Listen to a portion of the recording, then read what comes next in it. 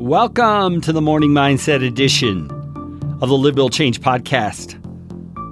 I am here to help you live your faith in an authentic way that's aligned with the truth of God, and to potentially build a business that can not only fuel your life and the care of those you care for, but can also potentially change the world through the income that you're able to generate through that business.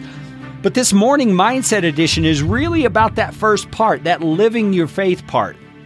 Because you can't live your faith apart from a healthy mindset, a mindset that is based on truth. And we need that every day, don't we? We need to be able to see ourselves and the world around us and the God we serve rightly. We need to have all that straightened out in our own heads before we meet the day. And so today we are going to meet the day by getting our mindset right. And in these last few episodes, I've been talking about your new identity in Christ. Man, identity is a big deal. You know, in our day with all the digital things going around, we hear often about identity theft, where someone gets a hold of your social security number and gets credit in your name and makes purchases in your name. And so in a very real way, even though the digital is all unseen, I mean, it's all bits and bytes and electrons and stuff like that being transmitted over the internet, it's data that is tied to your identity. And so even though you can't see it, you can't touch it, you can't taste it, you can't handle it, it's very real and it affects you in a very real way, right? When someone steals your identity. And it takes a long time to get that all sorted out with the companies that are involved with your credit and your debt. Well, I suspect that most of us live each of our days with our identity stolen. And I'm not talking about the currency digital sort of way.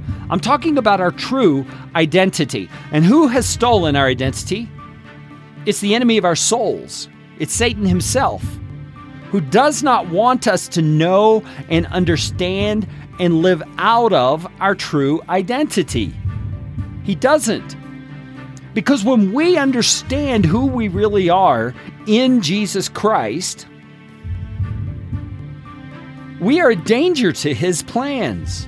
We are an obstacle, an opponent he has to overcome. And he'd much rather make us ineffective from the start so that we don't become a danger to him.